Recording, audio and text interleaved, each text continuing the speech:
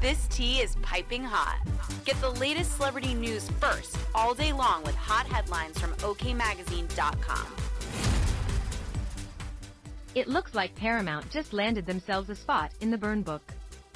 While Lindsay Lohan, Rachel McAdams, Amanda Seyfried and Lacey Chabert are ready to give Mean Girls fans what they've been waiting for all these years later, the actresses are said to be offended by their offers from Paramount.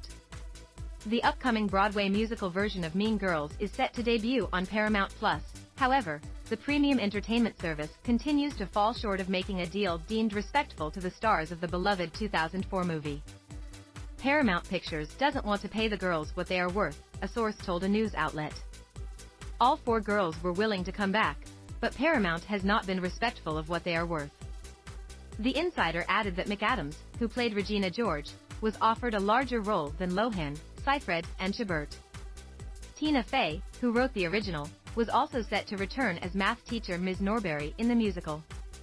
The 30 Rock actress reportedly demanded a 7-figure deal for her role on the project, while Lohan and her 3 co-stars were only offered a fraction of what Fey was paid. While the fate of Mean Girls remains in the hands of Paramount bosses, Lohan has been busy making her grand return to the limelight. After Lohan recently starred in Netflix's new rom-com Falling for Christmas, her Mean Girls co-star Jonathan Bennett gushed about how happy he was to see her back in movies again. "It's so much fun to see Lindsay back where she belongs, which is making rom-coms for the fans," the actor, who played Aaron Samuels, exclusively told OK back in December 2022. "It's what she does best and it's what I love to see her do. To see her shine in a comedy for Netflix is absolutely exhilarating." At the time, Bennett insisted he would leap at the opportunity of a Mean Girls sequel or reunion, saying, "I would jump on a plane faster than anything to shoot a Mean Girls reunion because I love it.